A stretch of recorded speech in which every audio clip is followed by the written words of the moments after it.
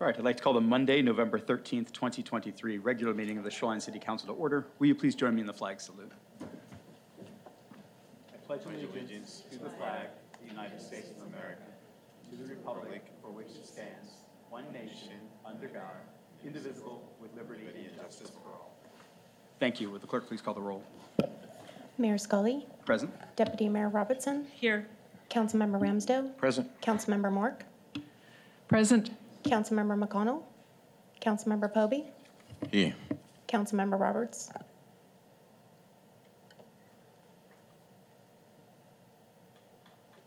All right, thank you. Next up is approval of the agenda. Are there any? I think we do. Yeah, will you do? Move to excuse those not here for personal reasons. Second. All right, any opposition?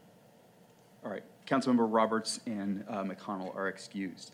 Next up is approval of the agenda. Are there any requested changes to the agenda? Seeing none, the agenda is approved as proposed. Next up is report of the city manager, Mr. Norris.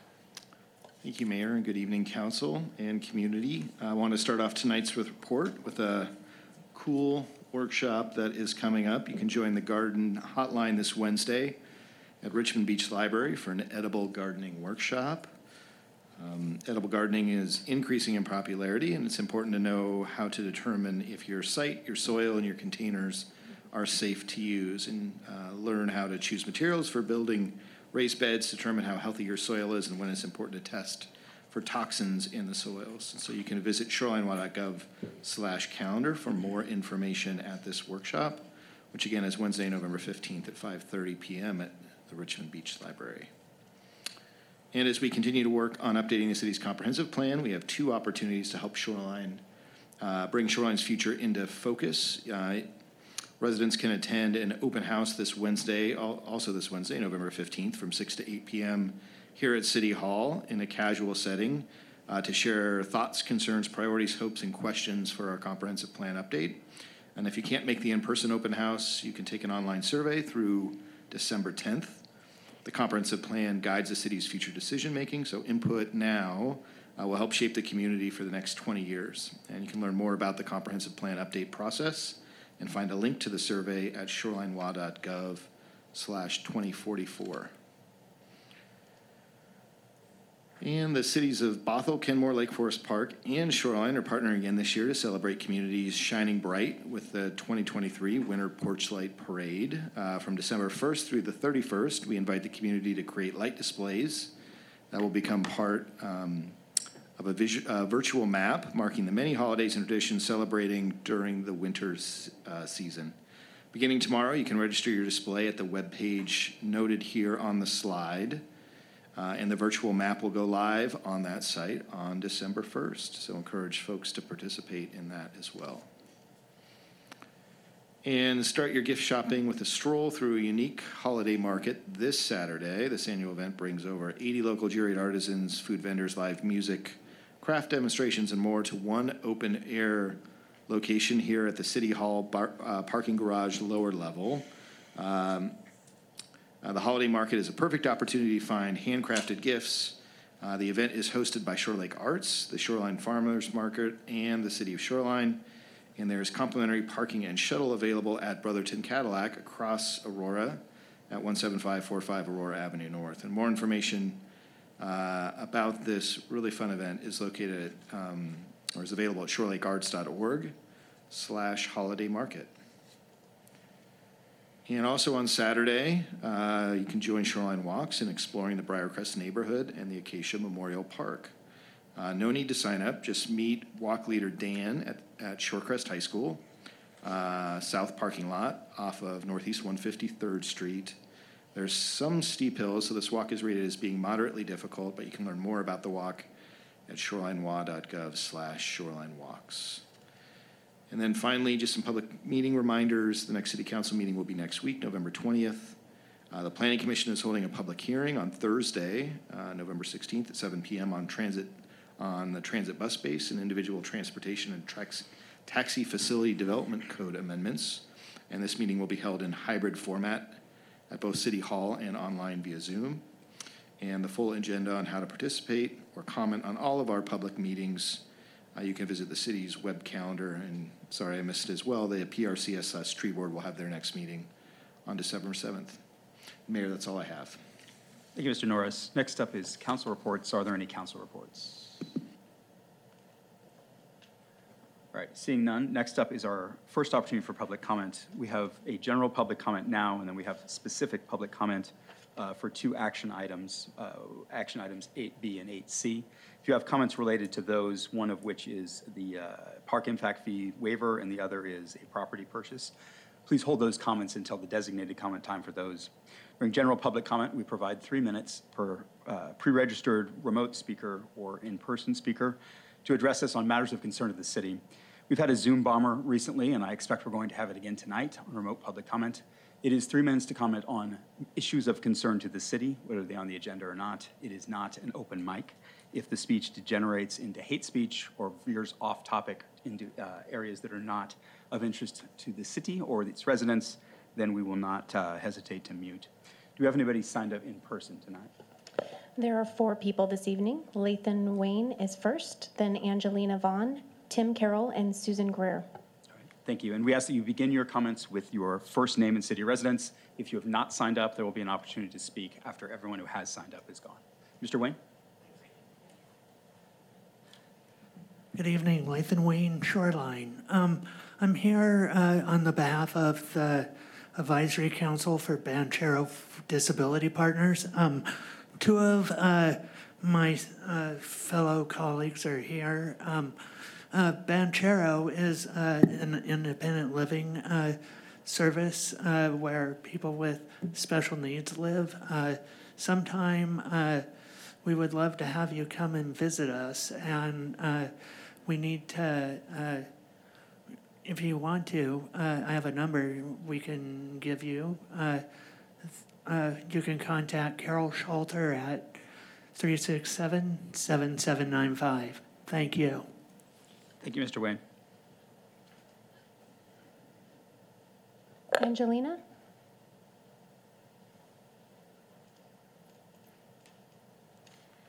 Good evening. I'm Angelina Vaughn, and my family has lived in the Ridgecrest area since 1998, with me being born in 2008. I currently go to Shorecrest High School as a sophomore. As you can see in the school districts, there are more children with families as of 2023 in Shoreline. We should make it a priority to keep them safe while walking on or around the streets. Every day, I cross an intersection next to Paramount Park to get to my bus stop. This is fine, but when it's 7 in the morning and dark out, it's not safe. No one can see you on a dark winter morning at 7. And if they do, it's not like they're going to stop anyways. Even walking home, only once in a while do cars actually stop when they see you. This is against the law. According to the Washington State Legislature, the operator of an approaching vehicle shall stop and remain stopped to allow a pedestrian, bicycle, or personal delivery device to cross a roadway within an unmarked or marked crosswalk. This is next to a park where so many people in the Ridgecrest neighborhood go to, and yet there isn't a blinking light for someone to signal or a traffic light to stop cars if they want to cross the street. All we have are orange flags that usually disappear. I live right across from Paramount Park and remember a few years ago that there were 2 car crashes in the same summer right at that intersection. This is not safe. My mom even called to bring awareness to the situation, leaving a message twice, and got no response or acknowledgement of receiving a message for more than a week until she had to call for a 3rd time. When I have to cross the road, I should have the right to feel safe and have cars stop for me. Let's have the community in mind. So many people cross this intersection. Do we really have to wait for something to happen until we do something? Thank you for your time. Thank you. Tim Carroll is next. My comments are with regards to property acquisition. Okay. So should it be deferred? If you want to go now, in order to leave, you're welcome to make your comments now. But if it'll be more timely later on when we're addressing it. Yeah, then I'd rather. Okay, thank you. Susan Greer? Okay. All right, we're now going to do the remote public comment, and then we'll open it up to anyone else in the audience who hasn't spoken. First remote public comment, please. Okay, so the first person who signed up was Shlomo Kattleberg. but I do not see that person in the list of attendees. So next is Derek Blackwell. Hello, this is Derek Blackwell. I live nearby the Madeira project on Linden Avenue, here again, with the neighborhood concern for long-term traffic hazards due to this project. Again, the plan calls for only one driveway connecting to the garage, and this is at one of the far ends of this very long building. A gentleman spoke before me last week. He was advised to hire an attorney to the tune of $5,000 to $10,000 to settle a property dispute. And if that's the unspoken assumption in regard to opposing land use actions, then it's profoundly undemocratic. Why an ordinary citizen can't pursue a legal challenge on their own if they put the needed work into it deserves a closer look. I was prepared to pay the fee and file an appeal pro se, even if it was likely to fail, simply to have city staff answerable rather than dodging questions. There's a long email chain of questions from myself and others I haven't shared with you yet, which went nowhere. So I consulted at least a dozen attorneys, including Tom McCormick, 2 traffic safety professionals, and got ready. What killed it in the end was literally not being able to come up with the right form. And that's not a simple matter or a laughing matter. The law library has thousands of forms available. My very knowledgeable attorney coach couldn't tell me. It appears nobody has ever tried this in Shoreline. I called a few attorneys back. One of them said, "Wow, the law library clerk actually talked with you? Normally they just hang up on the phone on you if you're not a lawyer." And that is indeed what happened the first time. So that's standard stuff. Fascinating. I finally reached a helpful clerk who told me for this type of land use appeal, I would need to create my own form. Seriously? He gave me the call number of a reference book, which they don't have in Seattle, and said I would need to drive to Olympia and copy certain pages on which I could model my form. I called Olympia to ask about online alternatives. Nope. Well, that killed it for me. I'm at high risk for COVID. I was told the law library recommends masking, but this was no longer being enforced. Well, this was simply not worth getting long COVID for. I couldn't talk neighbors into making the drive. People helped in other ways. I had the arguments outlined. You've heard them. Several neighbors contributed. Maybe you read their recent comments. Another neighbor volunteered to be a process server, and several others helped with proofreading and research. Then came the DNS. 1, 2, 3, go. We have 21 days to file.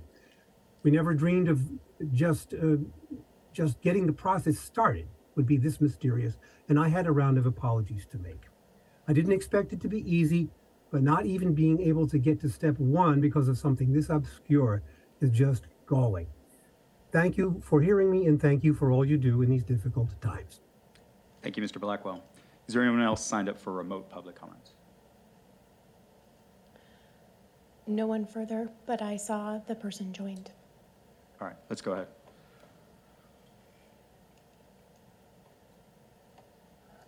Mr. Kettleberg? Hi, can you guys hear me? Yes. Hi, do I have to give my address or anything like that? Just your name and city of residence, please. Shlomo Kettleberg, and I live in Shoreline on Stone Avenue. I just want to say that I'm a veteran who served in our nation and sustained disabilities in the line of duty. I deeply cherish our constitutional rights, especially the First Amendment, and I humbly request opportunity to speak. So thank you. I enlisted in the United States Marine Corps driven by a profound sense of patriotism. My fellow service members and I took an oath to defend our nation against all threats, both foreign and domestic. However, it appears that our national attention leans heavily towards international affairs, overshadowing the challenges we face right here at home. And upon my return from service, I grappled with financial challenges, receiving only an initial disability compensation of only $284. And I was not able to feed myself, let alone my family, since my disabilities from my military service keep me from gainful employment. It's striking to consider our president, Joe Biden, is committing treason by sending $75 billion in aid to Ukraine to kill European men, women, and children, while the residents of Maui, for instance, totaling around 165,000 residents, were just given $700 each, and that is only 0.153% of what he sent to Ukraine to kill women and children, or the fact that we send $8 billion a year to Israel to commit war crimes instead of using that money to help our own people. That is treason. And I'd like to draw attention to Section 18 of the United States Code 2381, which outlines the punishment for treason. And it states whoever owning allegiance to the United States levies war against them or adheres to their enemies, giving them aid or comfort within the United States or elsewhere, is guilty of treason and is punishable by death. And it's a grave matter, and I believe it's essential to consider the implications of our actions, especially in the context of international aid and commitments over our own nation's citizens. And after returning from military service, I felt a deep commitment to understand the challenges facing our nation given the oath I took. This led me on a journey of research, and I sought to understand the influences behind major decisions, including the vaccine mandates, the president administration, media ownership, school boards, and immigration policies. And I thought it was essential for any democratic society to critically examine the concentration of power and influence, and so I did. And if we observed a particular group dominating various sectors, it would naturally raise questions about representation and decision making. Because you see, back in the 1950s, if all the people who own the leverage of power were mostly Italians, everyone would say that our country is ran by an organized crime gang using mafia tactics. But since it's now the dual citizenship Jews who are in the positions of power within my nation, it's considered to be a coincidence. Mute, please. Go to GTV Flat. Thank you. Is there anyone else signed up for remote public comment? No. All right, thank you. Is there anyone in person who has not spoken who would like to? All right, thank you. Next up is the consent calendar. Deputy Mayor Robertson. I move approval of the consent calendar. Second that. Will the clerk please call the vote? Mayor Scully, Aye. Deputy Mayor Robertson, Aye. Councilmember Ramsdale, Aye. Councilmember Mark, Aye. Councilmember Poby, Aye. Councilmember Roberts. Aye. All right, the consent calendar passes unanimously. Next up is action item 8A, which is action on ordinance number 998, amending the Shoreline Municipal Code related to transportation impact fees.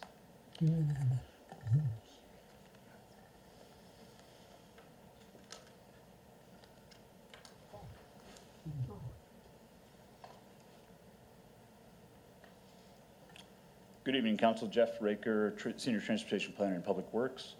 I'm here before you to discuss a scheduled action on ordinance number 998, the Transportation Impact Fee Program. It's attachment A in your packets. Next. Sorry. So we've had 3 previous council discussions on this topic, and in recognition of time, I'll move quickly through this to council action and discussion around those actions and possible amendments. Council had a number of questions. Staff has provided responses to those questions in our staff report, and we're on hand to provide clarification as needed. Hell of a day so far. Hell of a day so far. Hell of a day. Hell of a day. Hell of a day. Pardon me. Proposed amendments were discussed and submitted by council, and there is a mandatory language related to that that's been drafted by staff. I did want to provide one point of clarification that tonight we are considering council action on ordinance 998 that adopts the rate study, project list, and maximum allowable rates. It changes from an assessment of trip generation based on vehicle trips to person trips, as well as a number of other factors that do not affect the actual monetary rates that are applied. And on November 20th, ordinance 995 will be advanced to council for adoption of the inflation adjusted TIF rates on the current rates. Those will be effective January 1st through 2024 to March 14th, 2024. And we anticipate presenting council with a separate ordinance to set the actual TIF rates based on that maximum allowable rate in the rate study. And we're scheduling council discussion on January 22nd and action on February 5th. So tonight is related to the rate study, the project list, maximum allowable TIF rates. We are not addressing the monetary rates per land use.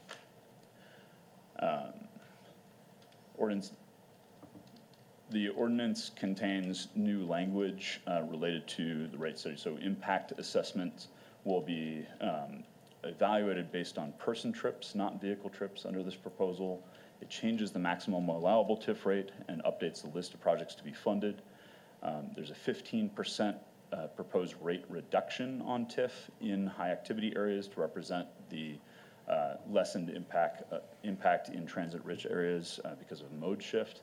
as well as just the mode split and in a intensification that's targeted for those areas per city policy.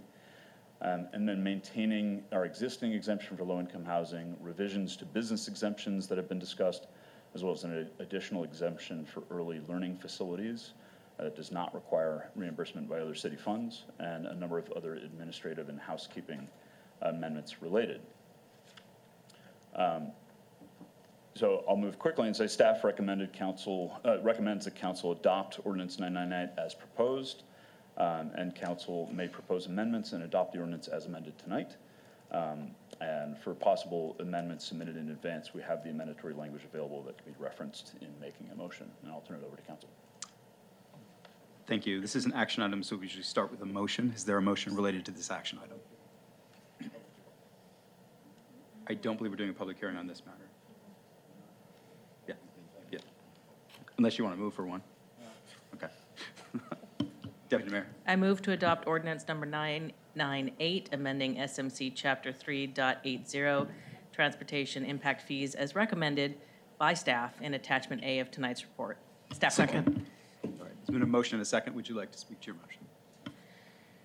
Sure, and I think I'm only going to speak once tonight and then, let my votes speak for themselves. I'm going to be supporting the ordinance as recommended by staff. And I realize that there are going to be disagreements up here with my fellow council members. I believe that we are a very, very well-intentioned council that has some great goals around affordable housing and other things, and I believe that this is not the way to achieve those goals. I think our tendency is to get really, really deep into the weeds, and we are, in my opinion, creating these sort of quirky Franken codes that are all but impossible to enforce. They are overly complicated, and I am going to lean heavily on staff's recommendation tonight. My votes on the upcoming amendments will reflect that. Thank you. Comment or amendments? Councilmember Pope. Thank you, Mayor. I read the response from Assistant City Manager to Councilmember Ramsdale. I'm just curious, and I read the public comment from the CEO, Kathleen Hosfeld, as well. I was just curious with the exemption, community land trust ownership developments. I think those are beneficial, but that's not happening in this particular proposal. Is that correct? The exemption applied to the community land trust. Okay. Is under consideration tonight. Okay. Yes, that amendment can be. Thank you. Councilmember Roberts. Thank you. Thank you, Mayor, and thank you to the staff for putting this together. This has been a lot of work, and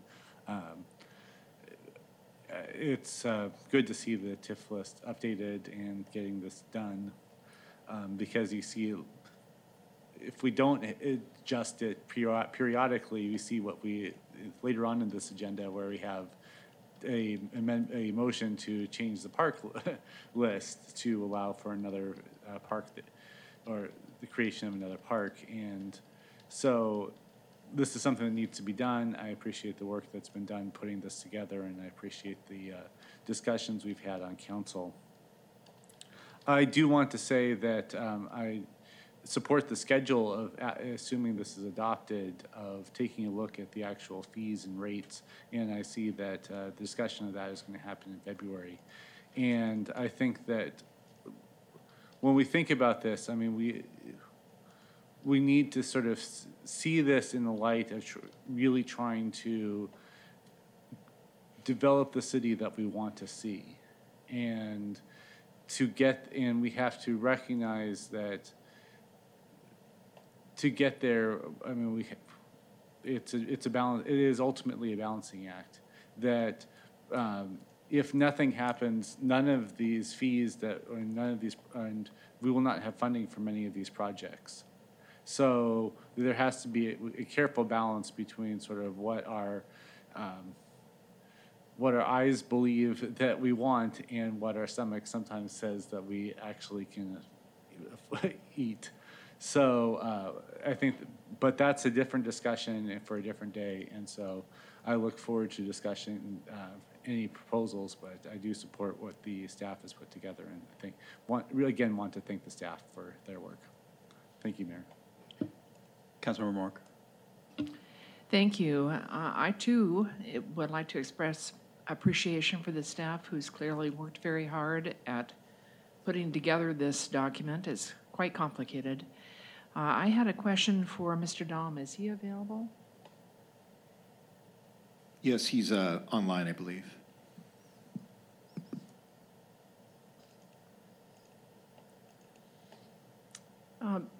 Mr. Dahm, one of the things that the city manager said is that the effort in this TIF was to make a tool for the toolbox to get more of what the city of Shoreline would like to have, that vision that Councilmember Roberts was just speaking to. Could you talk about how you see that working with this TIF amendment? TIF program, excuse me, not amendment.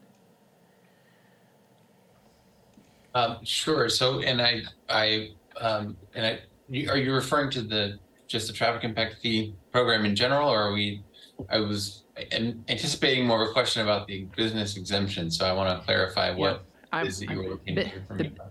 The business and exemption, the high capacity area, the whole kind of thing. How does that help us from your perspective as the economic person, bring in businesses that we want to have and allow money for and people to feel comfortable doing what they want to do? If you could just elaborate a little bit from your perspective how this would impact the business environment.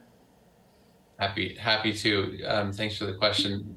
I think that the exemption in particular for business was definitely crafted with a lot of discussion among staff. In particular, keeping in mind the goal of increasing the inventory of business spaces in the city, which is an official, city adopted, policy in our economic development strategy. Among others, as you said, the high activity areas, and really the kind of many different sort of tailors, tweaks that we've made to what could otherwise just be a very simple monolithic proposal, really are in reference to those different policies and goals listed in Appendix E of the staff report. So many existing city plans and goals are in place. And so again, sort of as City Manager Ellington mentioned to you, it's intended to kind of get to tailor this to those existing policy positions that the council has adopted. And so certainly that is the goal. And in particular, you didn't ask this just now, but I know you emailed a couple of days ago asking about the sort of the funding component of it. So I did want to say that we do anticipate that if we're able to attract commercial development for all the reasons in the staff report, we also can anticipate an increase in revenue to the city over and above the cost of servicing the new development. Whereas with residential development, what we find is that it's pretty close, if not an overall cost. Despite the increased revenue from the increased density, there are costs in just, for example, police, parks, recreation, et cetera. Whereas with commercial development, it's very similar in terms of the increased revenue, or if not much greater, but without those sorts of demands on our services that require an increase in our services to a growing residential population. And so those are some of the things that we have in mind. And so potentially those funds would be an opportunity for a way to refill those funds that we are obligated to make up for when it comes to those TIF exemptions. Thank you. And that was my second question. So I really appreciate your elaborating on both. That's very helpful. Thank you. Other questions, comments, or motions? Councilmember Pope. As we discussed last month, I think October 16th, I see more clarifying comments here though. But what I'm curious about, or what I'm now seeing in black and white at this point, is the returns, the benefits. In last week's meeting, we saw the projections, the budgets. And through that, we saw, well, possibly there will be decrease in revenue for REIT. But I see REIT is captured in here as possible, something coming out of that, which is not what we heard last week. And so I just want to be clear. We are just adopting the code amendment, which in turn affects the rate. Or are we going to really study the rate before we vote on it? We are not setting the rate tonight. Just the amendment? Yes. Thank you. Other questions or comments or motions? I have a question. I'd like to move on amendment number 2. Would now be that time to do it? Now's the time. Okay, all right. I move to modify the recommended code amendments to SMC Chapter 3.8 by adding a new section to SMC 3.80.070 specific to affordable housing provided by community land trusts that specifies housing proposed by a community land trust shall be entitled to an exemption of impact fees, transportation impact fees for the affordable housing units under the following conditions. And Councilmember, Yeah. I will not make you read the entire page. Okay, I think great, it's great. sufficient to identify the language on the screen as your motion. Yeah, I was concerned I was going to have to say the whole thing, so thank you. Thank you. Yeah. All right, so you are moving the language that's on the screen? Yes, All right. correct. Is there a second to that motion? I will second that for discussion. All right, Councilmember? All right. Thank you, Mayor. I think many of my colleagues on the dais are familiar with community land trusts, and I think staff is as well, but I have just something I'd like to, a little description of it for the public, for public benefit. Community land trusts, CLTs, do something that no other tool in Shoreline's housing policy toolbox does. It allows families in the 50% to 80% area median income bracket to buy homes and build wealth. The affordability of community land trust homes is achieved by a trust retaining ownership of the land. A family or individual purchases a house on the land owned by the CLT. The purchase price is more affordable, typically 30 to 50% of market rate, because the homeowner only buys the house, not the land. When CLT homeowners sell the home, they do it at a restricted price to keep it affordable in perpetuity. When there isn't enough public subsidy to offer 100% of the CLT homes as affordable, CLTs will offer a portion, typically no more than a third of the development, at market rates as a form of internal subsidy. Homeowners build wealth in 2 ways: through the forced savings gained by paying down the principal balance of their mortgage, and through the share of home price appreciation allocated to them under a resale formula. Typically, it's about 1.5% per year. So for example, if there was somebody who bought a home for $200,000 under this program, in 10 years, they would have 32% of equity. Instead of, if they're putting that money towards a rental unit, they have no equity. This is an opportunity for people to buy equity and then possibly purchase a home in the market once they sell that CLT home. Reductions or waivers of impact fees are one of the many tools in the city toolkit for encouraging local development of community land trust home ownership. This proposal is a step our city can take as it seeks to build a set of resources that will encourage affordable and attainable home ownership opportunities. This is not the only step, but it can be a great step towards future progress. So I urge my fellow council members who have not already kind of expressed their position on the amendment to support this as a first step towards affordable home ownership in Shoreline. Thank you so much. Other questions or comments related to the amendment or amendments to the amendment? Councilmember Roberts. Thank you, Mayor. There is definitely great value in community land trusts. My question is, are community land trusts already defined in the Shoreline Municipal Code, or do they need to be defined in the Shoreline Municipal Code? For that question, I'll have to turn to our attorney, Julie, I believe is online. Is that correct? We did include a definition for community land trust and for affordable housing ownership, set at 38% of the AMI, or 38% of 80 AMI, and then change the definition of affordable for lower income standards. Did you not have a slide with the definitions on it? Councilmember Mayor, if I may, was your question, though, is it already included as a It definition? is already And included. I think the answer to that is no, it is not already included. And are these definitions on this slide now, are they sit in the definitions of the general the general definitions of our development code, or are they set within this particular definition of TIF? They would go into the TIF to 3.80, But not into, the development code, no. This is just, right now, we're only amending 3.80. but I guess the question is, should they be in the development code as well?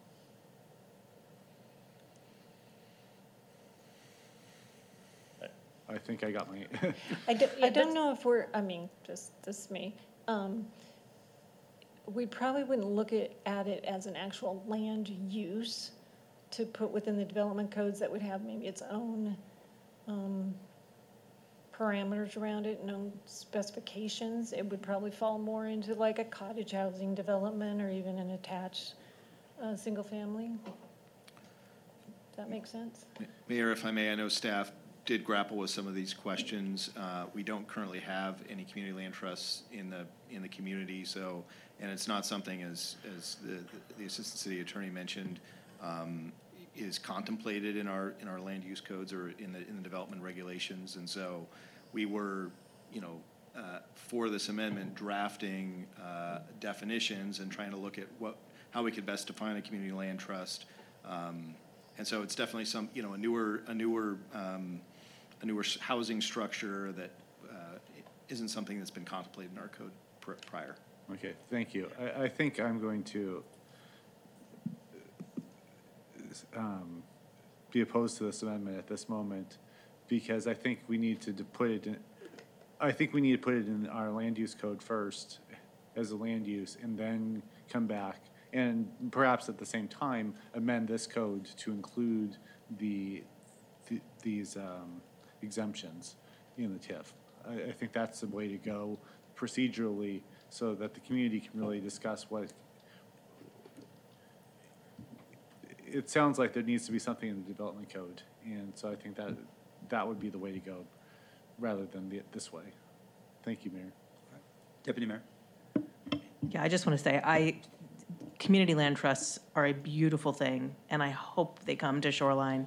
And I hope maybe we consider putting a budget item in to address this, what we are trying to accomplish here. These are transportation impact fees. I think it's misplaced to try to stick all of this code amendment language about community land trusts into the transportation impact fees. I think we should focus on, again, what the staff has put forward and what the purpose is. And if we want to support community land trusts, and I really, really do, I'd like to see it done in a more appropriate, more very direct way that isn't overcomplicating our code. Thank you. Councilmember Mork. As usual, beautifully stated, Councilmember or Deputy Mayor Robertson. My question is from staff is, if we did what Councilmember Roberts suggested, not do it right now, when would we do it? When could it be on the agenda? When would we talk about land trusts? Development regulations and changes to Title 20 be done by our planning department. So typically that would either be done through a batch development code amendment or come back, obviously, through the planning commission.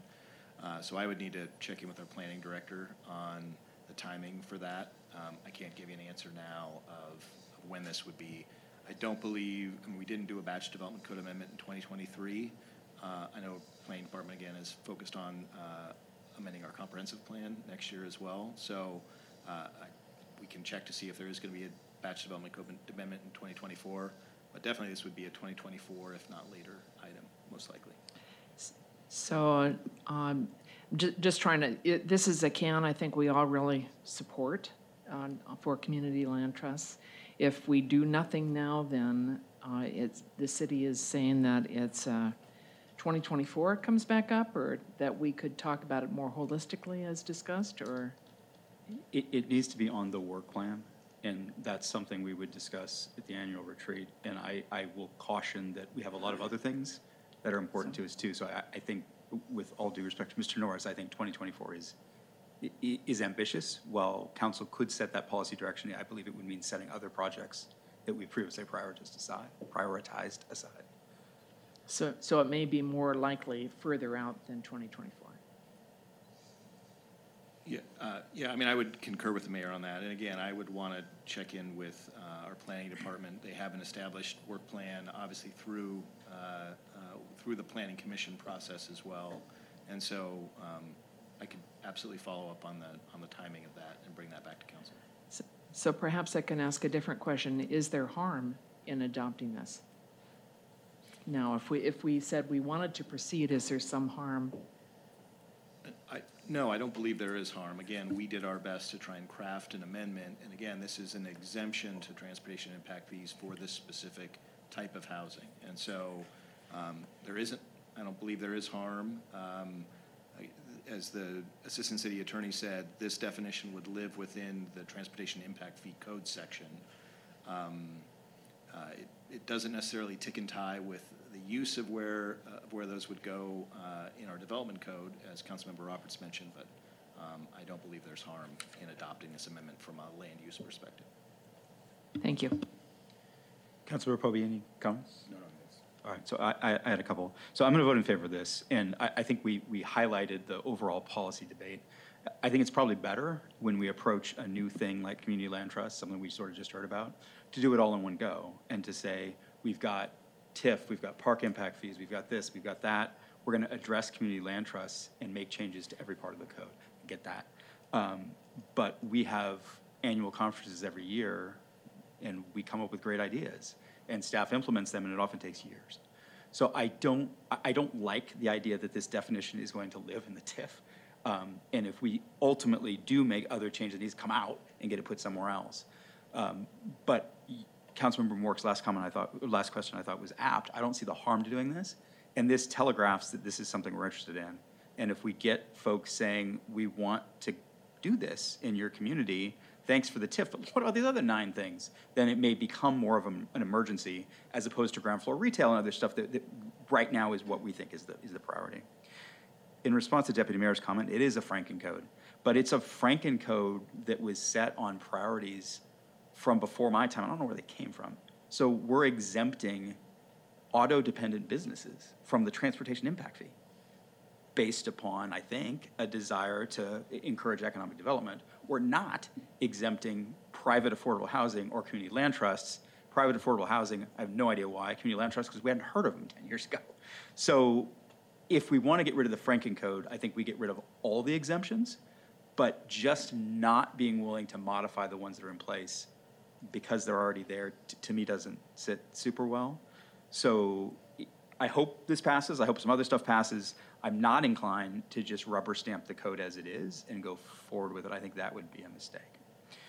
Any other questions or comments or amendments to the amendment on the amendment? Councilmember Roberts.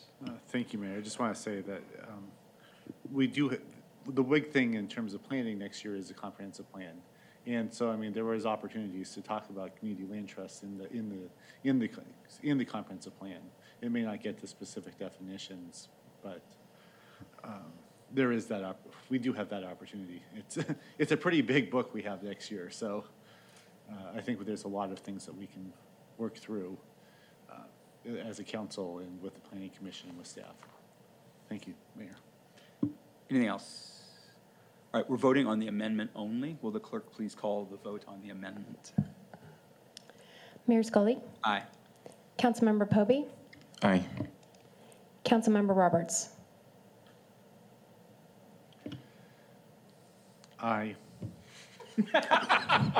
Councilmember Mork? Councilmember Mork? Aye. Councilmember Ramsdale? Aye. Deputy Mayor Robertson? Dissenting, nay. All right, so we have, sorry, we're down 1, so we have 5 ayes with 1 really a maybe, and 1 nay, so the motion passes. The main motion is amended with amendatory motion number 2. I noted that the language of the screen that's up right now says the following definitions are needed to implement an exemption. Is that definition part of the motion? It is? Okay, Yes, all right. So the motion includes 2 slides. the motion includes 2 slides. Okay, thank you. Councilmember Povey. Amendment 3 and 4 goes together. I want to skip that 3 because that is total eliminations. I want to go with 4. I like the reduction to go from 15 to 5% and then 95%. Is there a second? Second for the purpose of discussion. All right, Councilmember. Thank you. First of all, again, I don't see, in the paragraph, staff says we are uncertain as to how this is going to help in any way. And so I'm not convinced with that. And so if we are giving something out, we should absolutely know what we are getting back. And I'm not convinced as to where we are giving 15%. We are uncertain about what we get in return. So let's test the waters with a little. When we see so much interest, we can now increase that. That's why I'm going for this. Thank you. And I apologize, Councilmember, but the motion asks for you to supply a percentage. So there's an X in there. I think we need a number from you. Yeah, 15% to 5%. 5% is what okay. I said. Oh, and you then, did say that. I yeah, apologize. 85 to 95%. Thank you. All right, further questions or comments on the motion to amend? Will the clerk please call the vote? Yes. Councilmember Povey. Aye. Councilmember Mark. Nay. Deputy Mayor Robertson. Nay. Mayor Scully. Nay. Councilmember Roberts. No. And Councilmember Ramsdell. Nay. The motion fails 5-1. Are there any further, is there any further discussion or amendments? All right, seeing none, will the clerk please call the vote on the main motion as amended? Yes. I have to find it in here. Here we go. Okay. Mayor Scully. Aye. Deputy Mayor Robertson. Aye. Councilmember Povey. Aye. Councilmember Mark. Aye. Councilmember Ramsdell. Aye. Councilmember Roberts. Aye. All right, the main motion as amended passes unanimously, which brings us to action item 8B, which is action on ordinance number 1001 related to park impact fees. Mr. Borer and Ms. Lane.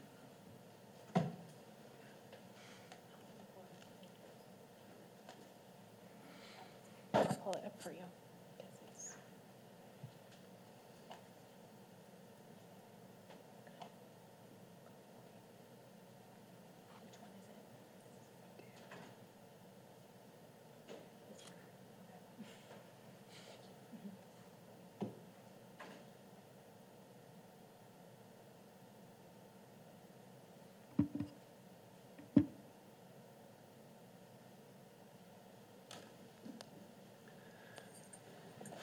Good evening, Mayor and council members. Thank you for having me.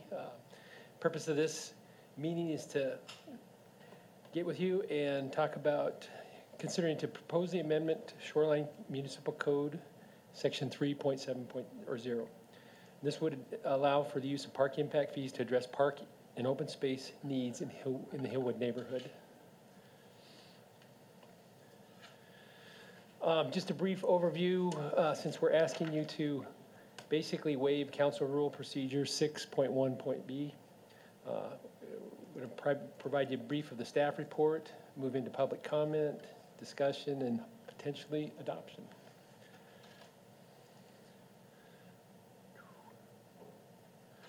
So, as you know, or read in the staff report, the creation of the park impact fees was driven by the Parks and Recreation Open Space Plan of 2017. Along with that, park impact fees rate study was done concurrently, and park impact fees may only be used for growth and projects that add capacity to the city's park system. The 2017 PROS plan and PIF rate study also established a list of priorities and the system improvements projects eligible for use for the use of park impact fees. So tonight we're here proposing Ordinance 1001, which would amend the list of park impact fee eligible projects to include park acquisition and park development projects in the Hillwood neighborhood. While the Hillwood neighborhood is not included it as a property in the project in the area of growth at the time of 2017 PROS plan and PIF rate study. We're now seeing extensive growth and development along the Aurora corridor, and it's happened much faster than we've expected. Development of high-density housing has started, making this a higher priority in which we need to acquire and develop more parkland for the growing population. The Hillwood neighborhood continues to have a lack of parkland and open space. And you can see the map on the slide there is proposed for the new PROSA study. It shows walkability, and you can kind of see that blue area in the Hillwood area, and there's lack of parks there.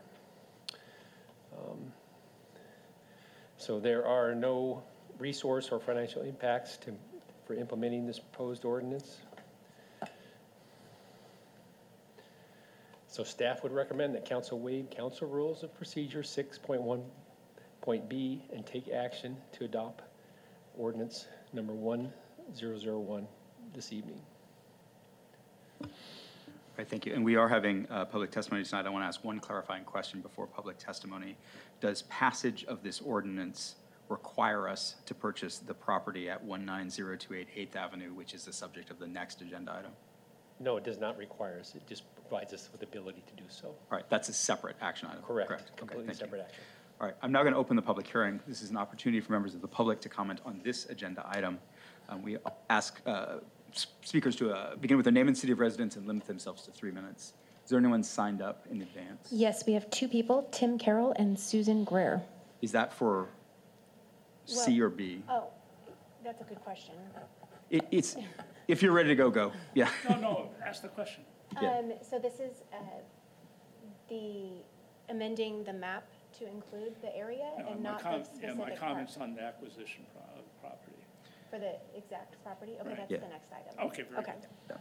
So no. Is there anyone who wishes to address this agenda item, which is expanding the map to enable the purchase of properties within that area? All right, seeing none, I'm going to close the public hearing. It's an action item. Do we have a motion from council? Move to adopt ordinance number 1001 as presented. Is there a second? Second. Councilmember? I think it's in order. Hillwood needs that. Thank you. Any further discussion? No. Will the clerk please call the vote? Mayor Scully. Aye. Councilmember Ramsdale. Aye. Councilmember Bork. Aye. Councilmember Poby.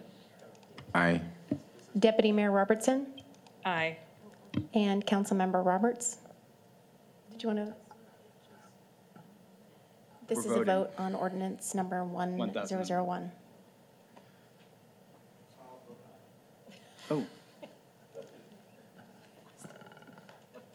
Okay. Has Councilmember Roberts voted? He voted aye. Okay, all right. The motion passes unanimously. Next up is action item 8C, which is action on the purchase of real property located at 19028 8th Avenue Northwest. I did ask. Sorry. All right, sorry.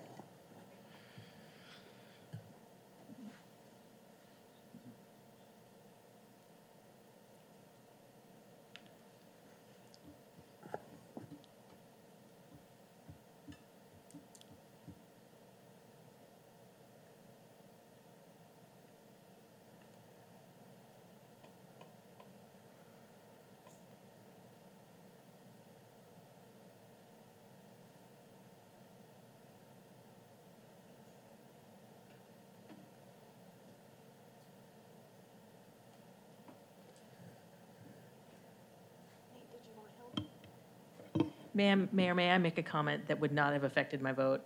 Sure. On the last item. Yeah. I guess what I would have asked is whether or not we need to take a look at other areas in our community that are ripe for this expansion, should opportunities come up.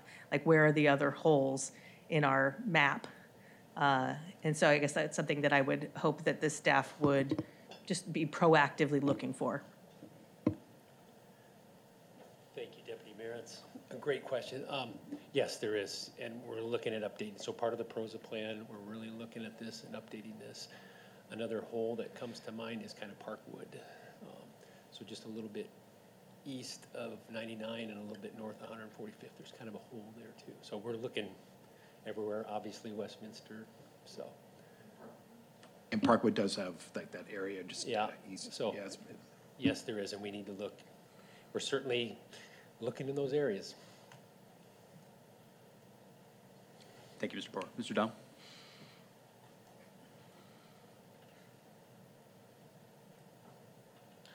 All right, Mayor, Deputy Mayor, and Council, good to be with you this evening. We are going to have another item for your action under Council Rules of Procedure 6.1B, and that is the purchase of property located at 19028 8th Avenue Northwest for park purposes. A little bit different interface tonight. Okay, there we go. So I won't belabor the details that are in the staff report, just a quick high-level overview of how we got here. The planning in the existing Parks, Recreation, and Open Space Plan, identifying the needs and the efforts to keep pace with growth, and part of that done through sustainable funding, so establishing park impact fees, and these are fees collected on development, similar to the transportation impact fees you just heard about, having growth pay for growth, where developers pay these fees for every new unit of housing, for most types of housing built in the city, in order for us to keep pace with the demand of a growing population. And so this particular property that's before you this evening came on the market just last month, and as soon as staff became aware of it, we consulted with council in an executive session and shared the opportunity. We did make an offer. It was among a handful of competing offers, and our escalator clause was necessary in order for that for us to be able to compete with two other buyers. The property is in permitting. It has permits that are basically ready to pick up to build 5 new homes on the parcel. And we believe that it's very likely that if the city does not go through with the purchase, that would be the most likely scenario. The price, as you see there, is above the list price. But again, that was a competitive purchase and sale scenario. Additionally, the grant funding that we will be talking about in the next couple of slides does not allow for purchasing through eminent domain, just through voluntary negotiated purchase and sale. So just a little bit more about the parcel. It is adjacent to Hillwood Park. It's a 7.75 acre, so a meaningful addition to the park, but of course also would provide this connectivity for folks who live west of the park. And as was just discussed in the previous item, and as we'll look at in another example of that map, it is an underserved area of the city. And I just kind of glossed over the mature trees that city has identified. I believe 33 trees on the property. Many of them are very large and mature trees, and so being able to preserve that canopy in the area is an important driver for this one as well. So again, just the permits that are in the approval process or ready for pickup, should someone decide to buy it instead of us and build, would be ready. They'd be ready to get those permits and build relatively quickly. And just again, looking at Hillwood in general compared to other neighborhoods in the city, as you can see, 1.8 acres per 1,000, where the NRPA recommends a range somewhere between 6 and 10 roughly acres per 1,000, sort of depending on the types of park uses. Again, just showing that it's a bit of a dead zone, despite being adjacent to a park. These are homes that are not within even a 10-minute walk of a park or school, and you can kind of see that tan color, the 5-minute walk to a park or school otherwise surrounds the park, but because that whole side of the park is all private property, it makes it quite a long walk for folks on that side of the park. So just a quick summary of the financial impact. Total cost, this includes the purchase price as well as some estimated closing costs and demolition cost brings it to a total of 1.86 million. As I said, we will be approaching the King County Conservation Futures Tax Grant Program to apply for funds, which, if awarded, would cover up to 75% of the costs. And park impact fees are, fortunately, this just became true a few minutes earlier because of the amended ordinance, amendment with ordinance number 1001. This would be eligible for park impact fees.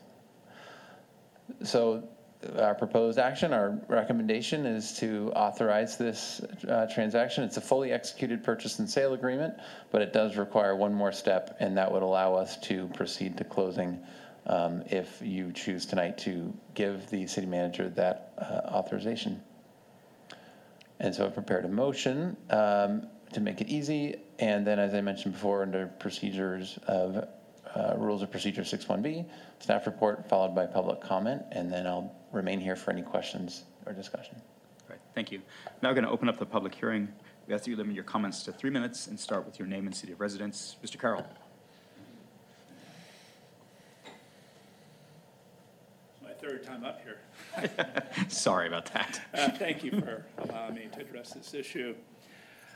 We attended, a number of our citizens attended the meeting on the 4th. That was in the park.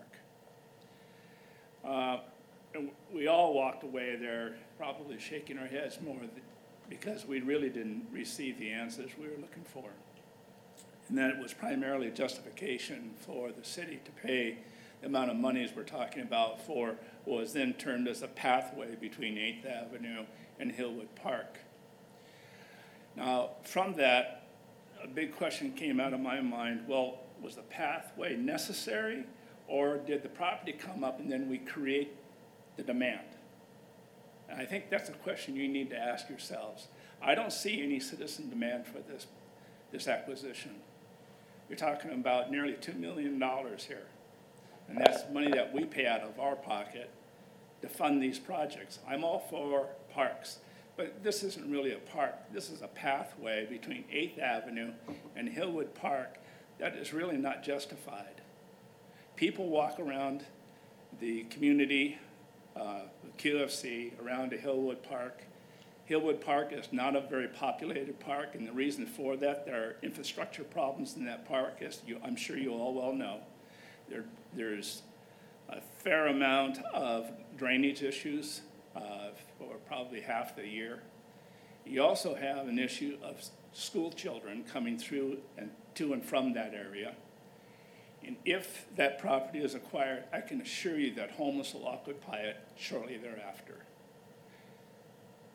That issue in alone, just by itself, should be of concern to you folks. We have so many problems in this city. Why are we trying to create more? Thank you. Thank you, Mr. Carroll.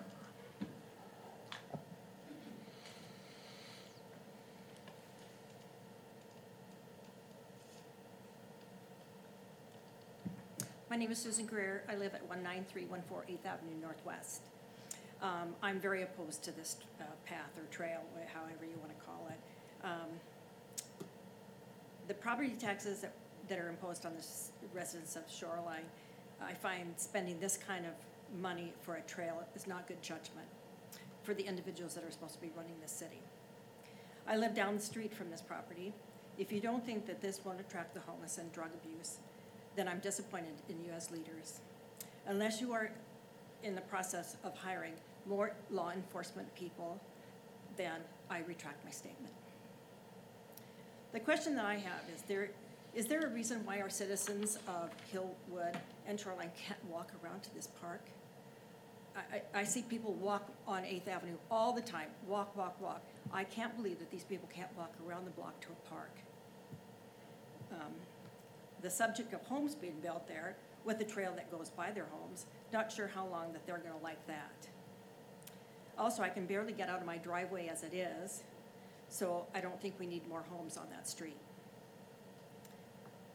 I have many concerns about spending this kind of money on a path or a trail, as you want to call it. I hope you guys reconsider this. Thank you.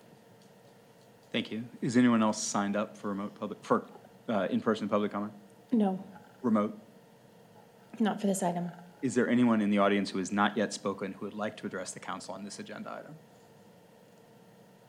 All right, seeing that, I'm going to close the public hearing and open it up as an action item. Is there a motion?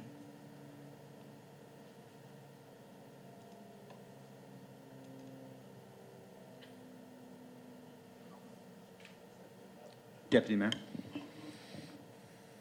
I move that we approve the purchase of real property approve the acquisition of the property located at 19028 8th Avenue Northwest, identified by the tax parcel number as listed on page 1 of the staff report, and authorize the city manager to take the necessary steps to complete the property purchase.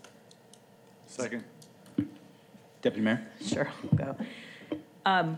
Well, for those of you in the audience, you've already heard that I'm comfortable speaking unpopular opinions and don't always agree with my council members.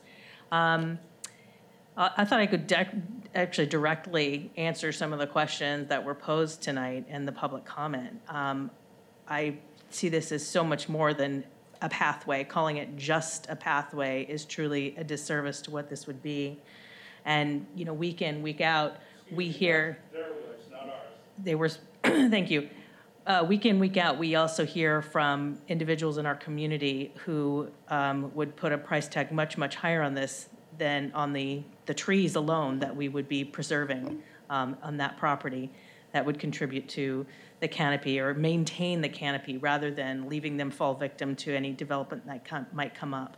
And regarding whether or not this need was created, no, I firmly believe no. And one of the maps that was shown in the presentation tonight showed the walkability map, and that there are clearly, maybe not on 8th Avenue, but beyond, there are neighborhoods that don't have access to a 15-minute walk to their local park. And that's one of our goals. That is a stated goal that we have for our park system and for the people who live in our community. So the dollars, also in the presentation, was the consideration of conservation futures funds, potentially up to 75% that this could be eligible for. So while there is an initial outlay, there also is a high probability that we'll be recouping some of those dollars. So for those reasons and so many more, I support the acquisition of this property to expand our park system. Other comments? Councilmember Roberts. Thank you, Mayor. Like the Deputy Mayor, I support this project and encourage us moving forward. I do have a couple questions about the project and sort of what else is happening at Hillwood. And so when I look at the design for Hillwood, there are lots of improvements that are being made to Hillwood Park because of the Parks Bond. Is that correct? Yes, that's correct. And one of those projects, I believe, is a sort of an outer loop path. Is that part of the current design of the project?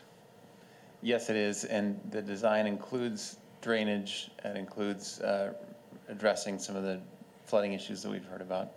And one of the other concerns we've heard tonight is the concerns about illicit behavior that may happen at Parks property. We've had these problems at other parks, and we use a SEPTED method to sort of discourage and make sure that our parks are open and accessible and comfortable for park patrons. Can you sort of describe what that process might look like? Sure. For that, I'll defer to Park Fleet and Facilities Manager Nick Bohr. Teach us a little bit about SEPTED. Thank you, Councilmember Roberts. So it's really design. So design of the park to discourage those activities that you don't want to happen. So, you know, like shrubbery at the beginning of the park, that would be removed so you'd be able to see into the park. Activation, just activating. This will activate this property. It's my opinion that with the increased traffic, we'll get through this, opening this up. It's my opinion that we'd have less homeless issues there because it would be so active. The kids would use it to get to school. The bond project, we're putting a new spray park in there. It just increases access. The mature trees, there's a redwood on there, you know, a giant sequoia. It's just an incredible find. And we're really excited about it.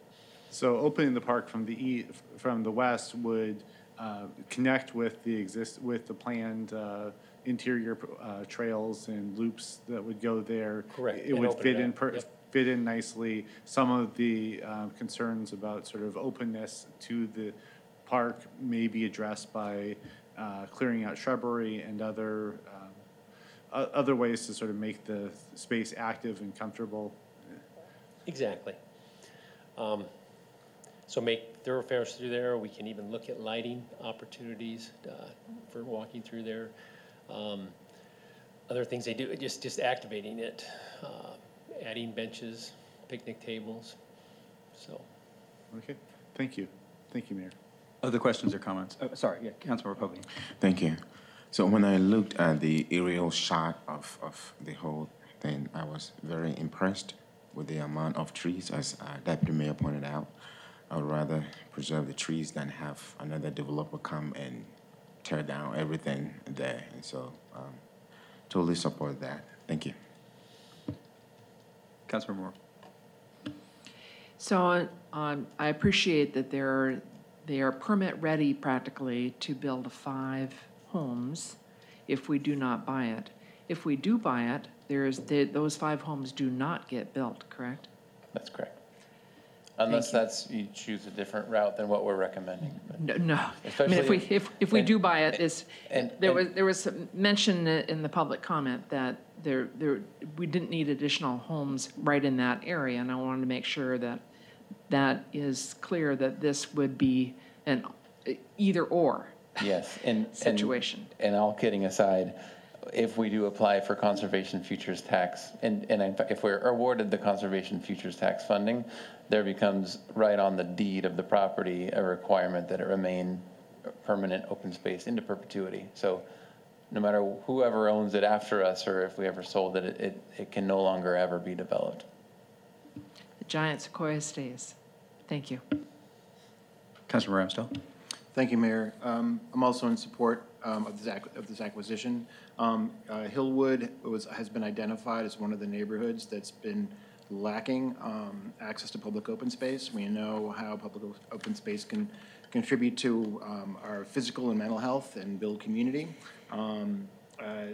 The National Recreation and Parks Association recommends between about 7 and 10 acres of public open space per 1,000 population, and Hillwood is only at 1.8. Last time staff evaluated access to acreage of per 1,000 population. So this will also provide access from the west side for neighbors who have had difficult time accessing Hillwood from that west side of the park. So I'm very much in favor of this acquisition. Thank you so much. Further questions or comments? Will the clerk please call the vote? Councilmember Roberts. Aye. Councilmember Povey. Aye. Councilmember Ramsdell. Aye. Deputy Mayor Robertson. Aye. Councilmember Mork. Aye. Mayor Scully. Aye. All right, the motion passes unanimously, which moves to study item 9A, discussing the City of Shoreline 2024 state legislative priorities. Ma'am, you need not to disrupt.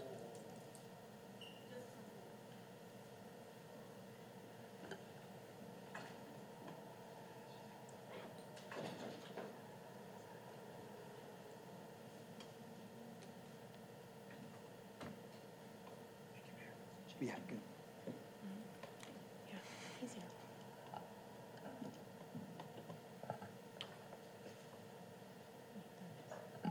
Is Mr. Hammond? He's joining. He's joining, okay.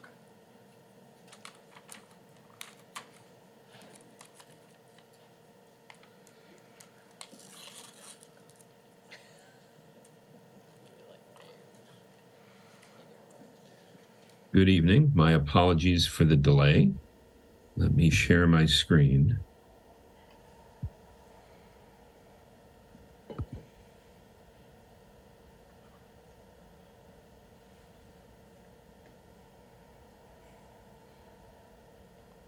Thank you very much, Council. We are here this evening to allow you to discuss the proposed draft 2024 state legislative priorities.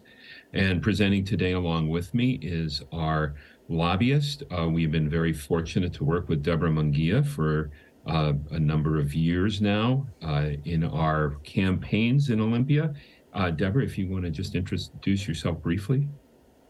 Thank you, Jim. Hello, Council, Mayor. Nice to see you virtually. As Jim mentioned, I've been working with the City of Shoreline since 2018, and it's been my privilege to work with the city. You do some amazing work, and you're highly respected in Olympia. So that goes a long way. And just real quickly, prior to starting Capital Consulting, I was the governmental relations director for a statewide trade association that represented large forest landowners in the state.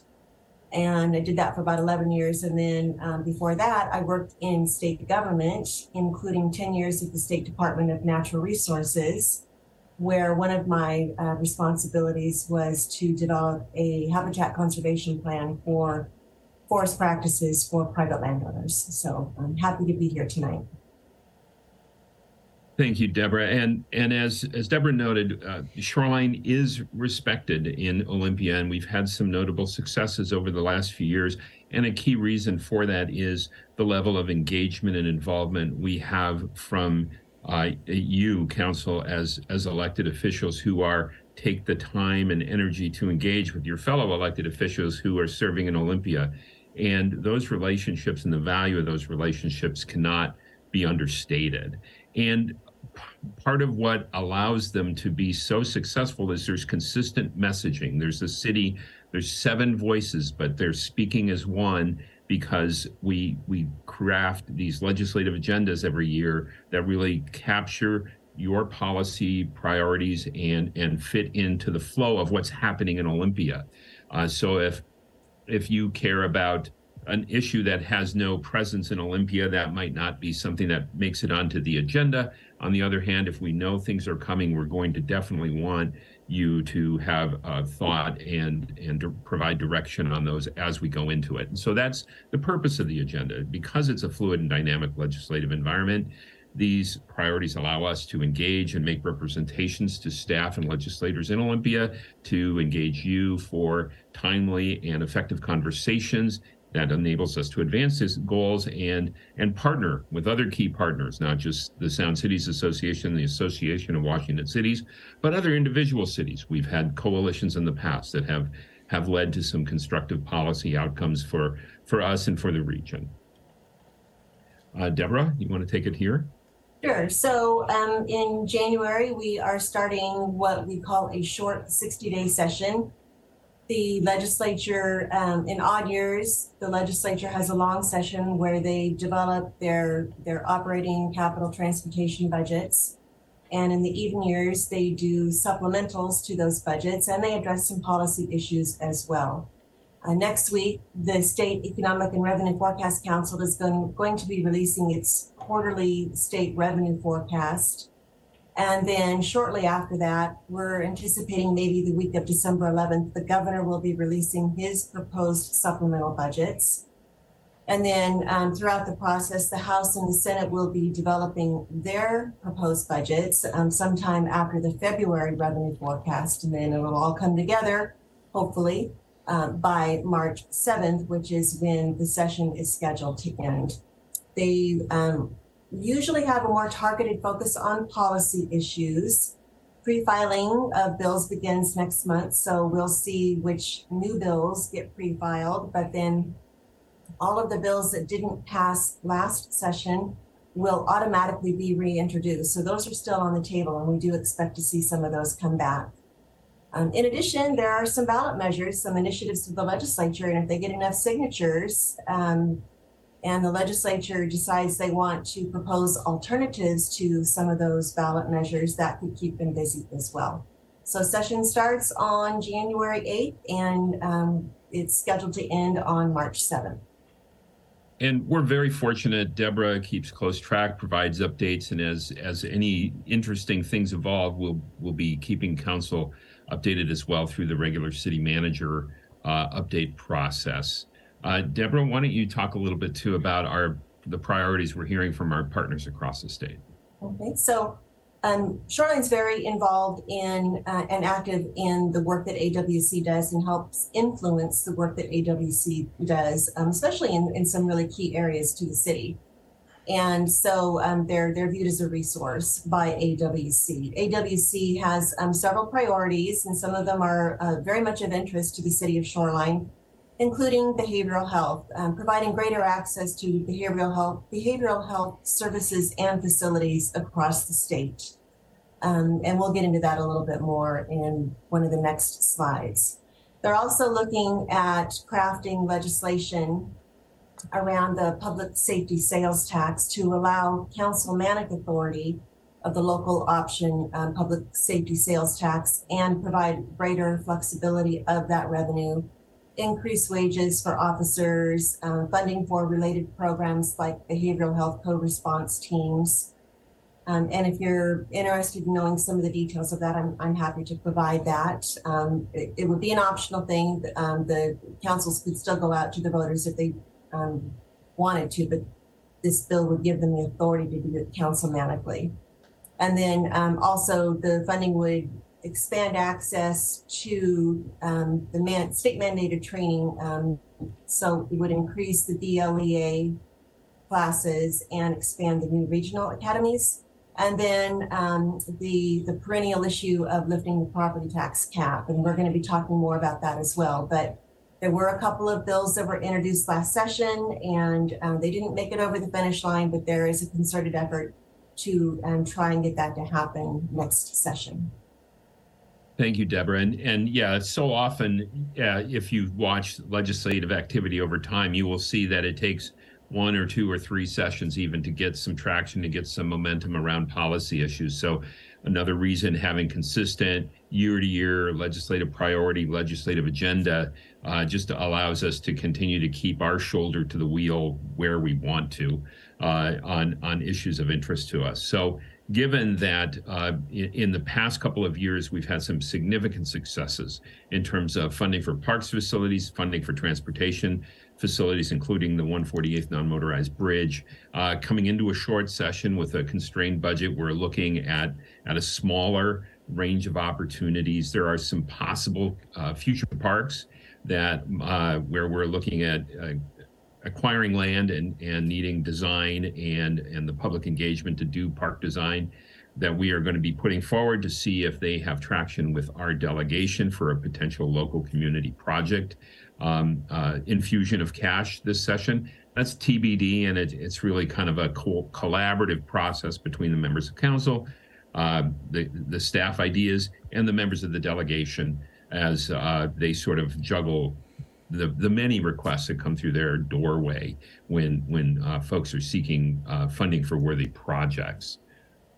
So moving on, some of the key policy issues here, I'm going to let Deborah speak to them. She alluded to them a moment ago. These will probably be some of the key areas we're focusing on in the coming 60-day session. Deborah? So transit-oriented development, TOD legislation, was one of those bills that got a lot of discussion last session, but it did not pass. And a tremendous amount of work has been done during the interim on this particular issue.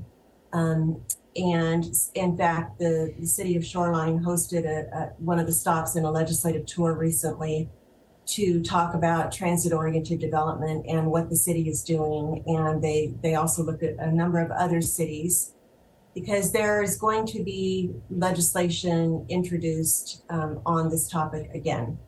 And so Shoreline's been very much involved in one of the drafts that we've already seen, and we've seen a concept around community-centered development, which is something that AWC is leading the charge on, which would create full-service, mixed-income, walkable neighborhoods with higher density that includes affordable and market-rate housing and a variety of retail and commercial activities. So it provides jobs and services for people in the community.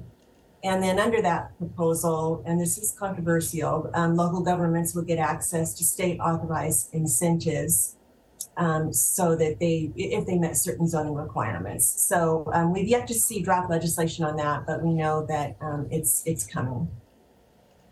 In terms of behavioral health, as I mentioned, Shoreline's a leader in this effort, but we need to do more across the state. We need more workforce, we need more services, we need more facilities, and there needs to be greater access to behavioral health services, including substance use disorder treatment. And so we want to make sure that we support state funding for cities to help establish things like alternative response programs, co-response programs, diversion programs, things like that, to help individuals that are experiencing behavioral health challenges. On housing and homelessness, as I said, there were the bills that were introduced last session that did not pass will still be alive. A number of bills passed, but a number of them didn't. I expect that there will be a trailer bill on the middle housing, just to clarify some definitions. It'll be really tight in terms of the changes that it made from this last session.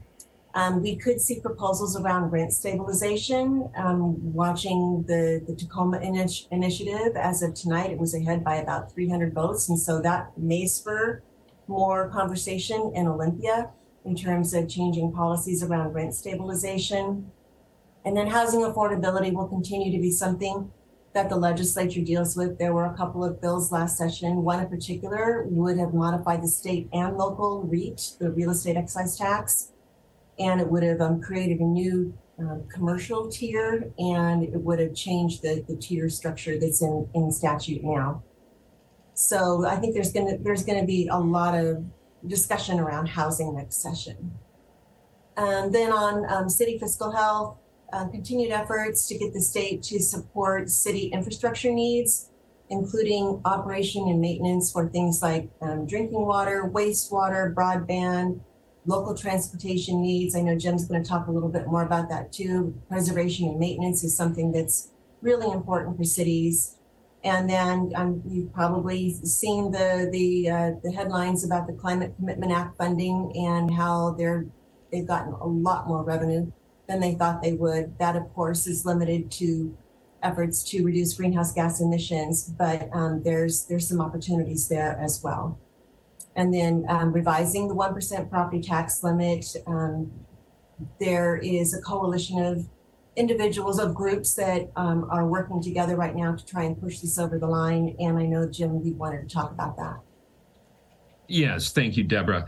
So, Council, in your green folders today, I just want to call to your attention a request that has come from the coalition that Deborah is referring to. This is cities, it's labor, it's hospital districts and other special districts. It's a number of stakeholders from across the state who are responding to this structural deficit that has been created by a 1% property tax increase limit, not just at a time when inflation has exceeded 1%. That's been true many, many years, but also population growth. And this cap does not allow city budgets to kind of track that growth. And so there's a coalition that's looking at perhaps being able to index a property tax increase to inflation with a cap at 3%. It's a fairly modest proposal, and they are putting together an advocacy piece, which was also included in your folder today, and they are seeking co-sponsors, people who can lend their name and their logos to what they're trying to accomplish here. So before we can conclude this evening, staff would be requesting guidance from council as to whether you concur with the staff recommendation that we join this coalition and lend our name to it. So other key policy issues here, some of which Deborah talked on, has to do with climate change and sustainability and effective use of climate action resources. There's so much money coming in through the Climate Commitment Act. There's money coming in through the feds still from recent legislation over the past couple of years to the state for use in this way. We want to continue to be a presence in Olympia to advocate for an effective use of that, seeing it show up at the local level through things like electric vehicle charging and other such things that can make a real difference in our community. Fish blocking culverts is kind of a perennial. We have been advocating always to effective watershed-based state and local partnerships. There's still room for growth and improvement in that.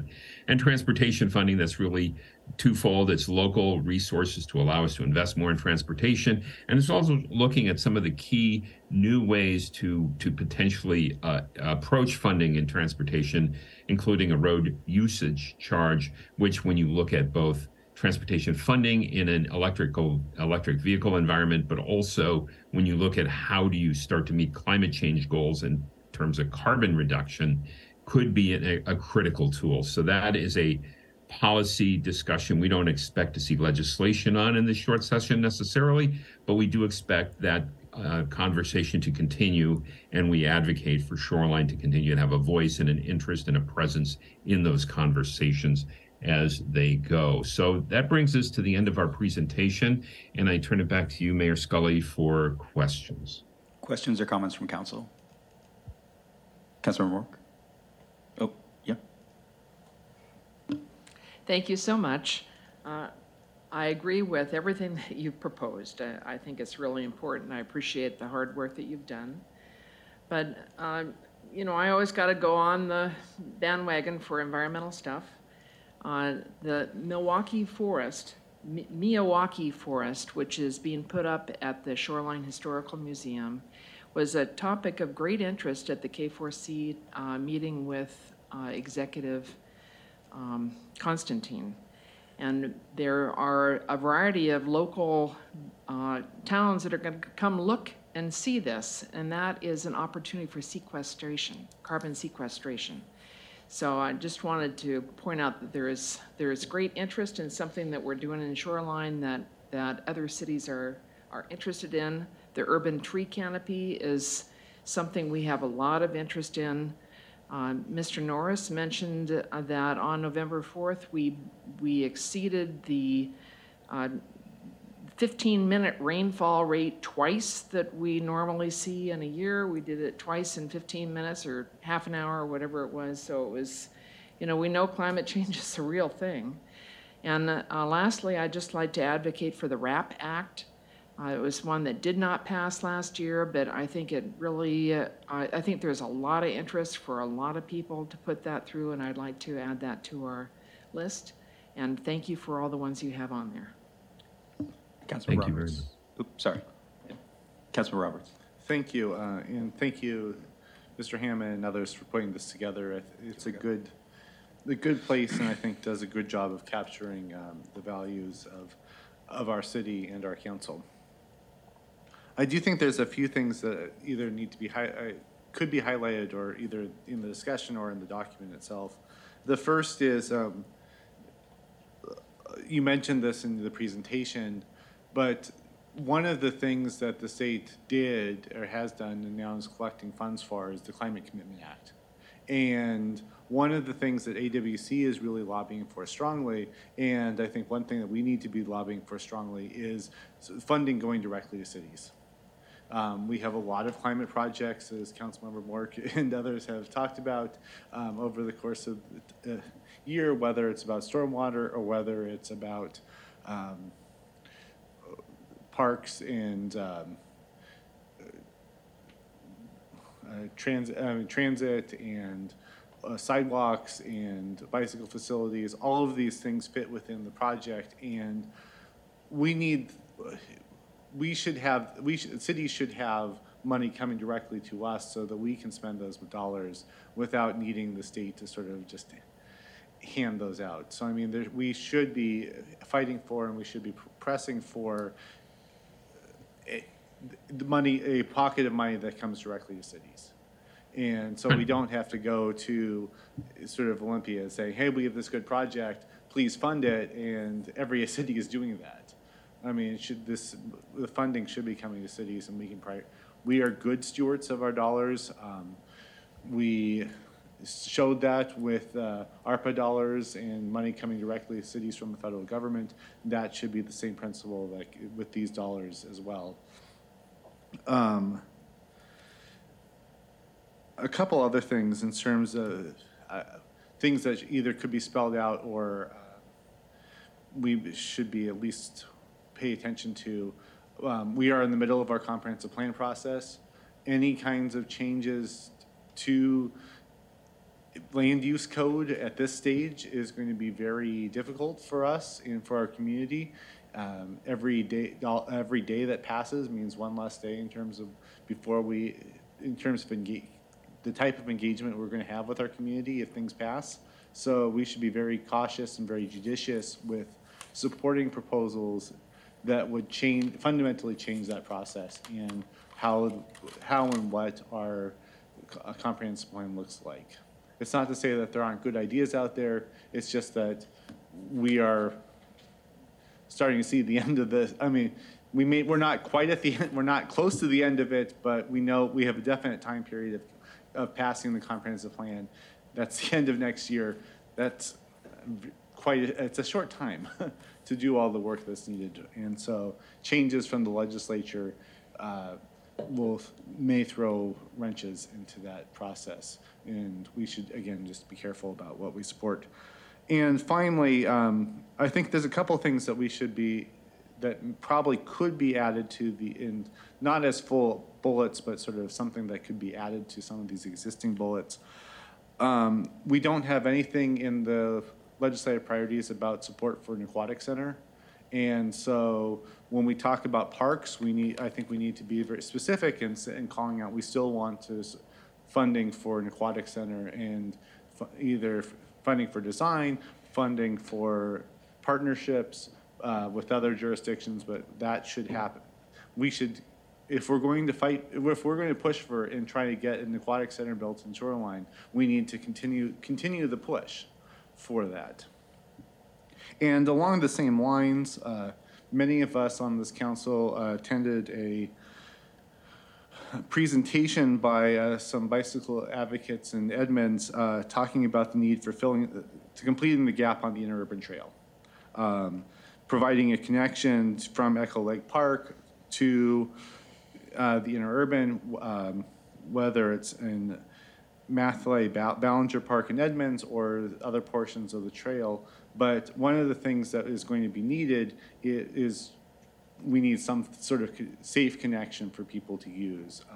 One of the big things in terms of that presentation and writing it is there's a big hill on Meridian that is between these two segments. And for most riders, it is very difficult to ride up that hill into Shoreline. And so we need to find and look for safer, more accessible bicycle pathways between these two segments of the interurban.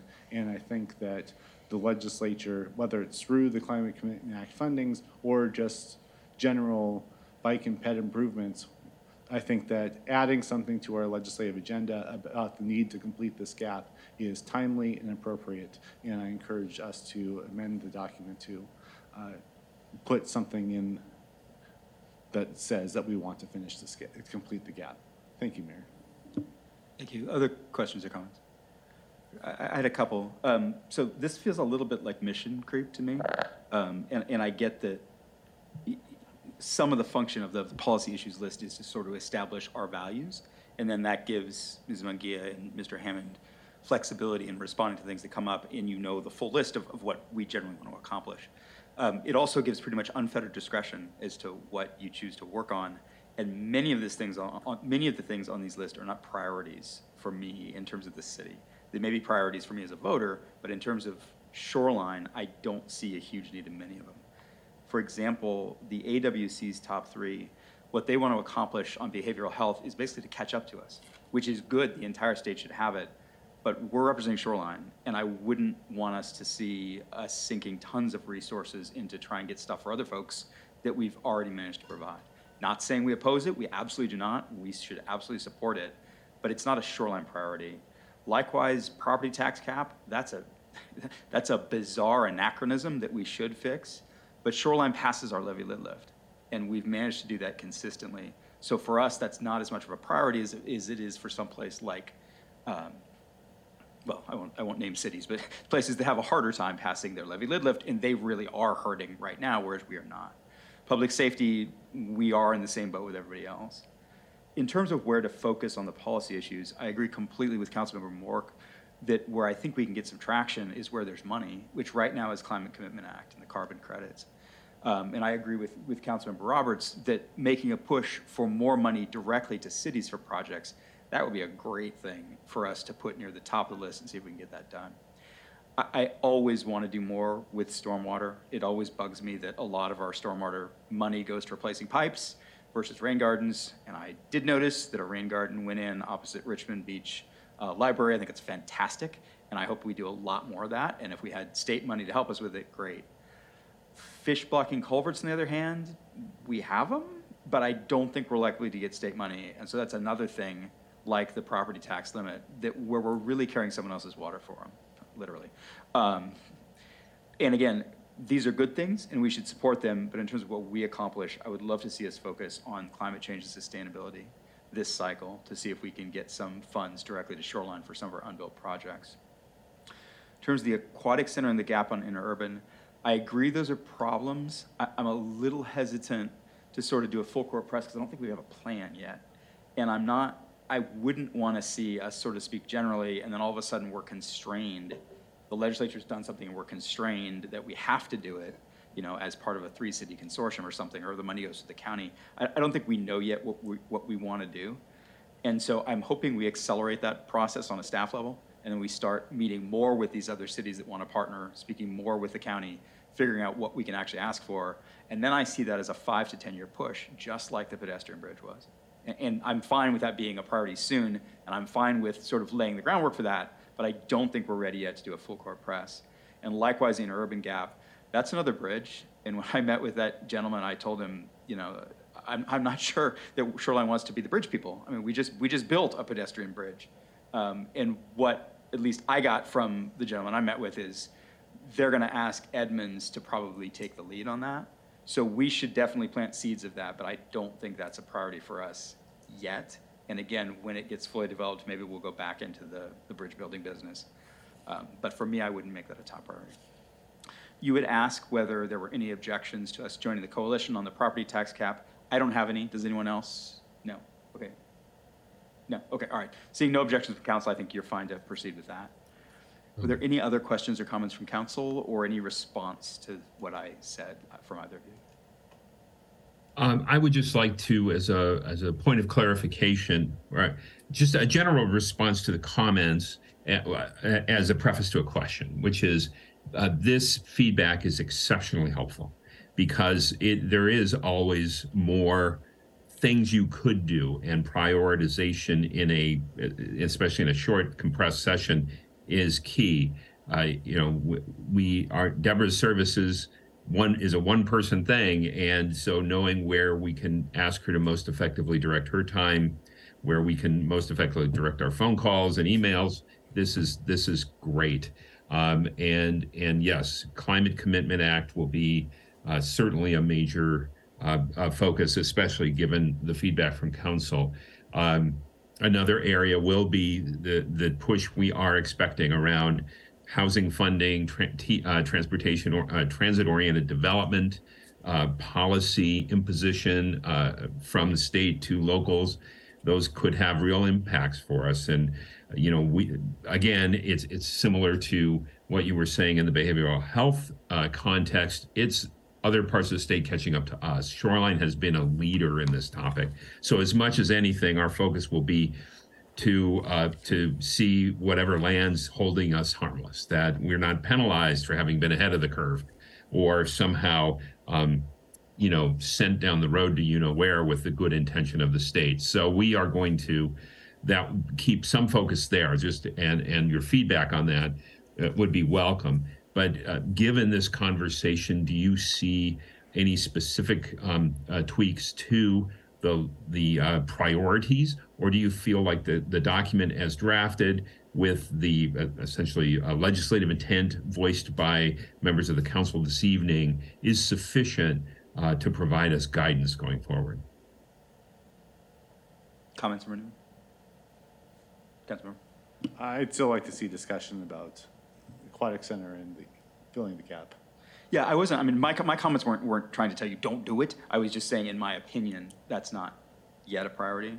I don't feel any need to narrow the list, because again, you have to be nimble, and something may come up addressing housing and homelessness that would have a tremendous impact on us. And I think you have the guidance from council that we agree with the policy objectives as you stated them, even though we're not in 100% agreement on what we would put at 1, 2, and 3 in terms of priorities. So with regard to Councilmember Roberts' suggestion regarding the Aquatic Center, in some previous years, we've simply committed and priorities, a commitment to keep the profile raised on our intent to develop a rec center or an aquatic center in our community. It's certainly something we could put the language back into the document this year. I do think realistically, in terms of where there might be money, it's not going to be a mid-biennium sort of deal. It's going to be a new biennium, and obviously we probably need a more coherent idea, proposal to take forward into the legislature. But we could do that if that meets your. I saw a nod from Councilmember Roberts. Do you want to speak further? Or? No, I mean, I think we've had this on the agenda. I think just carrying forward the same language should be sufficient. Okay. All right. Any other comments in response? No. All right. Anything further, Mr. Hammond or Ms. Manguia? Right. Thank you very much. It's very helpful. Yeah. Ms. Norris? Mayor, if I just could ask, if we add that language in, is council comfortable with this coming back on for consent adoption? Currently it's scheduled for the 27th of November. Would you like to see this as an action item? Oh, I apologize. I forgot we actually had to vote on this. It's coming back. No, I know. That's right. I've forgotten this wasn't just advisory, that we have to actually vote on the priorities. Is there any objection to having it on the consent calendar as amended? No? Yeah, all right, yeah. So it is fine on consent calendar now, and if Councilmember Roberts objects to the language, he can always pull it.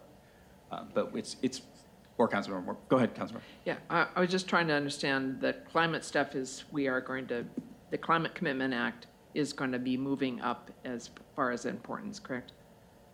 Mr. Hammond? We would be happy to elevate the Climate Commitment Act bullet to emphasize its importance. More than happy to do that. And we could, per some of what you were talking about in terms of city funding, we could add a clause in there regarding city, direct funding to cities, kind of a block grant thing. Probably wouldn't use that term, but some city funding for climate commitment, carbon type goals. Thank you. I'm okay with consent. All right, yeah, let's put it on consent, and if anyone objects, we can pull it in and have it as an action item. Thank you. Anything further on this item? No? All right, thank you two very much, and we are adjourned.